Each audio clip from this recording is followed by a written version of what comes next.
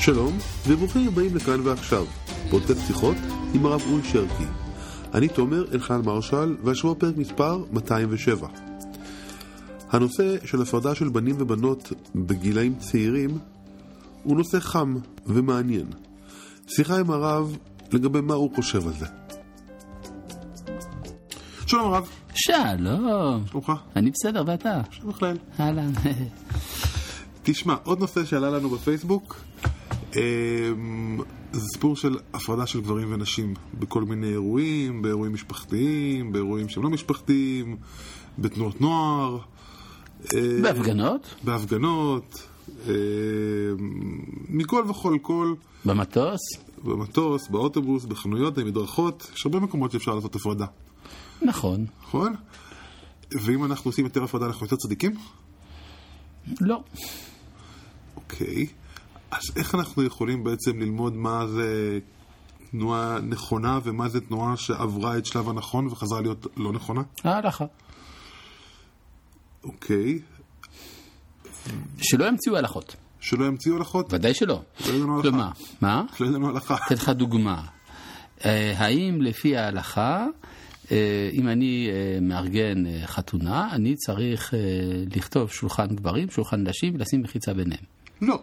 לא, נכון. למרות שיש כאלה שחשבו שזה יותר טוב. אבל השאלה אם אני עושה את זה עכשיו יותר טוב, כאילו, באופן עקרוני אין איחוד, נכון? בוא, אנחנו מדברים פה על דיני איחוד. זה לא רק העניין, זה עניין של מה נקרא תערובת, מה לא נקרא תערובת, מה נקרא קלות ראש, מה לא נקרא קלות ראש. יש בזה גם הרבה מאוד שיקול של נורמליות שצריך להיכנס. עכשיו איבדת אותי. בוא תנסה להסביר לי את הקטע ההלכתי של זה ומה זה נורמליות. תראה, למשל, אחד המקורות לזה שאין לערב נשים וגברים בשמחות, זה בספר המעשים לבני ארץ ישראל, מתקופת הגאונים, מובא באוצר הגאונים סוכה נ' ב'.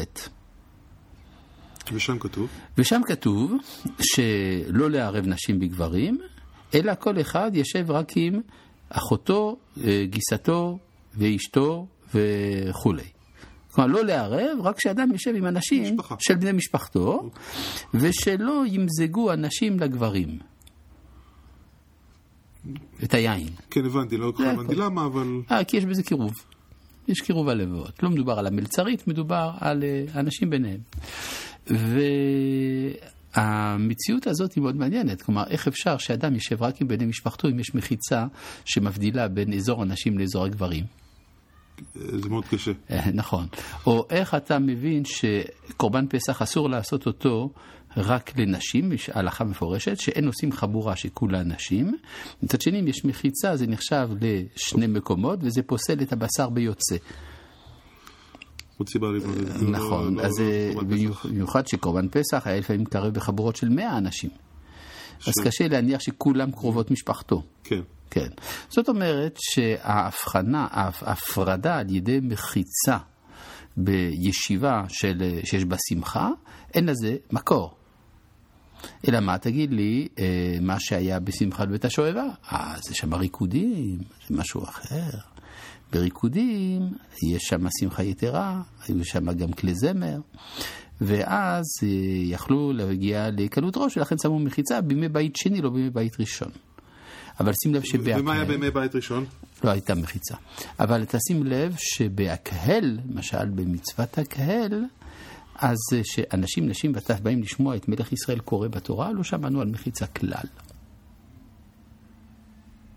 למה? כי כשיש תורה, לא שאין יצר הרע, אבל הוא לא נחשב עד כדי כך שהוא יחייב פעילות של הקמת מחיצה. מישהו עוד עלול ללמוד שנשים יכולות לקרוא בתורה. זה לא קשור בכלל לעניין.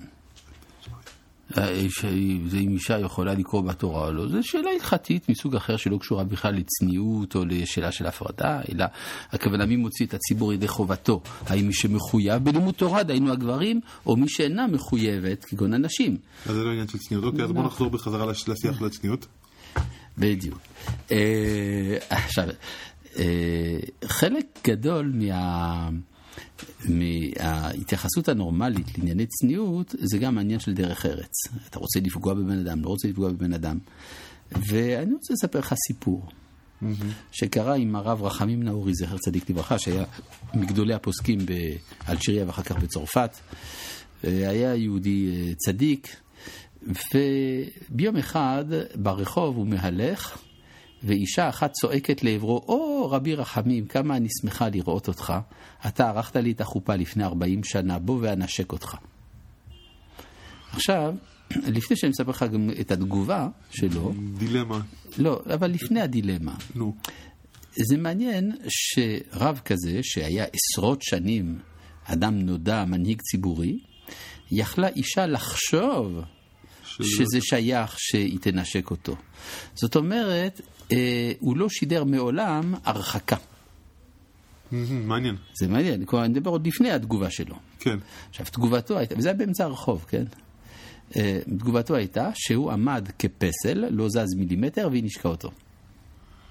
אוקיי. נכון. הוא יכול היה להגיד, לכי מפה, מה זה פה? היה מעליב אותה. והיה חושב אולי שקיים בזה הלכה, כשההלכה הייתה באמת מה שהוא עשה. לא לשתף פעולה. לא לשתף פעולה, אבל גם לא להעליב. גם לא להעליב. נכון. ואם הייתה מושיטה לו יד לשלום? אז בזה, יש גם בזה עניין של הלכות, יש בזה דעות שונות. אני רק רוצה לציין שבאם ביקרתי אצל הרב שלזינגר מז'נבה, תלמיד חכם חרדי ששייך לחוגים של סאטמר. והוא הראה לי על פי ספרים שנכתבו בהונגריה על ידי קנאים, שלחיצת יד למי שמושיטה לך את היד ברפיון מותרת, בחביבות אסורה. אוקיי. נכון, בסדר, גם זה עדר. יש הוכחה לזה מהתלמוד הירושלמי, כן? זה לא סברות קרס. אז יש מי שעלול להיפגע מזה שיש יוצרים הפרדה, כמו הסיפור הזה. בסדר, אז לא כל דבר שאדם נפגע ממנו צריך להיפגע, זה מוצדק. אגב, יש גם אופן לעשות דברים באופן שלא יפגעו. כן? למשל, סיפר לי מוהל אחד, שכאשר הוא רוצה למנוע תערובת יתרה בטקס ברית מילה, אז הוא מכריז במיקרופון, חבר'ה, זה טקס גברי, אני צריך כמה גברים מסביבי. כן? שזה גם מוסיף הומור, וגם גורם שהוא מוקף בגברים. כי באותו רגע יש את האימא של הילד, אני מעריך שזה ציבור כללי כזה. כן, ברור. זאת אומרת, אתה יכול לעשות דברים באופן שהם לא יגרמו פגיעה. למשל, הרב צבי יהודה קוק זצ"ל, כשהיה פוגש אישה שהוא חשש שהיא תושיט לו יד, אז הוא היה בעצמו מושיט לה ראשון, ומיד מחזיר את ידו, ואז הייתה מבולבלת כי לא ידעה אם היא בעצמה הושיטה או לא, ובינתיים היו מתיישבים ומתחילים לדבר. טוב, זה חשיבה טקטית. בסדר. השאלה היא מה נכון ומה לא נכון. השאלה היא אם הדור שלנו לא הולך ומאבד את עצמו על הדעת לשני הכיוונים, דרך אגב, בערבוב ובהפרדה. ברור, כלומר, ברגע שאתה יוצר חומרות במקום שלא צריכות להיות חומרות, אז יש קולות במקום שלא צריכות להיות קולות. למשל, אחד הדברים המפתיעים ביותר, שלפני כמה עשרות שנים, חסרון הצניעות של נשים היה ניכר בזה שלא היה להם כיסוי ראש. אבל תחתית הגוף הייתה מכוסה. בימינו זה בדיוק הפוך. אתה רואה נשים עם כיסוי ראש מלא, וחסרון צניעות בחלקים הנמוכים של הגוף. נשאלת השאלה מה קרה כאן. כאילו שאין מספיק בד לכל הכיוונים. כן? אז זה גם כן מתוך חוסר מודעות, או מתוך איזה מין מרידה, או כל זה כנראה בגלל שלא פיתחו את הטקט כראוי. ומה עם בני נוער וילדים? איפה אתה חושב ששם צריך ללכת צריך עם הרבה אהבה. ילדים ואהבה זה קשה. ברגע שיש לך ילדים, אתה רואה שאהבה זה קשה. דבר לעצמך. אהבה זה קל, אבל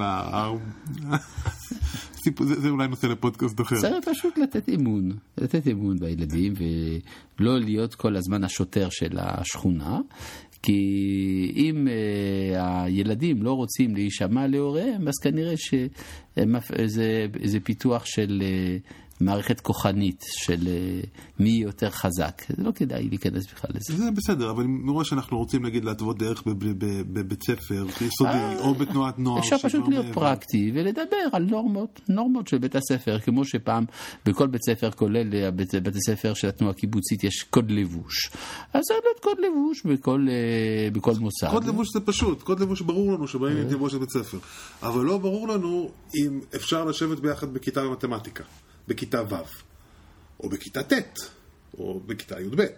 אז זה תלוי גם ביכולת ההכלה של היישוב. למשל, אם יש יישוב עם בית ספר עם מעט מאוד תלמידים, ואין שום אפשרות לבנות שתי כיתות, אחת לבנים ואחת לבנות, אז משהו אחר מאשר במצב שבו יש לך 100 תלמידים בשכבה. נכון, אבל זה גם לא משהו אחר, כי יש לך אנשים שאומרים, לא, אני רוצה שהילד שלי בכיתה ו' עדיין ילמד ביחד עם בנות, כדי שהוא לא ירגיש רע, או שהוא לא ירגיש משהו מוזר, ובכיתה, כשהוא יגיע לישיבה, הוא ילמד בעצמו, זה בסדר. אבל זה תלוי בהחלטות ההורים היום, הדברים האלה. זה בדיונים סלש ויכוחים סלש מעבר לזה של ההורים. בסדר, אז שיתווכחו, שיעורים, מתוך הוויכוחים נראה מה יצמח. ואתה לא רוצה להביע שום דעה לכאן או לכאן? לא, הדעה היא פשוטה, כל אחד, למשל, אם ישאלו אותי מה לעשות, אני אגיד שצריך לדאוג לפי ההלכה, אבל אני גם מודע לכך שבהחלטות משותפות לאנשים, לא תמיד הדעה שלי תהיה מקובלת, לצערי. ומה ההלכה? ודאי שצריך להפריד. שצריך להפריד באיזה גיל? באיזה גיל? הבנתי. טוב, שנזכה לברר את ההלכה. אמן. תודה.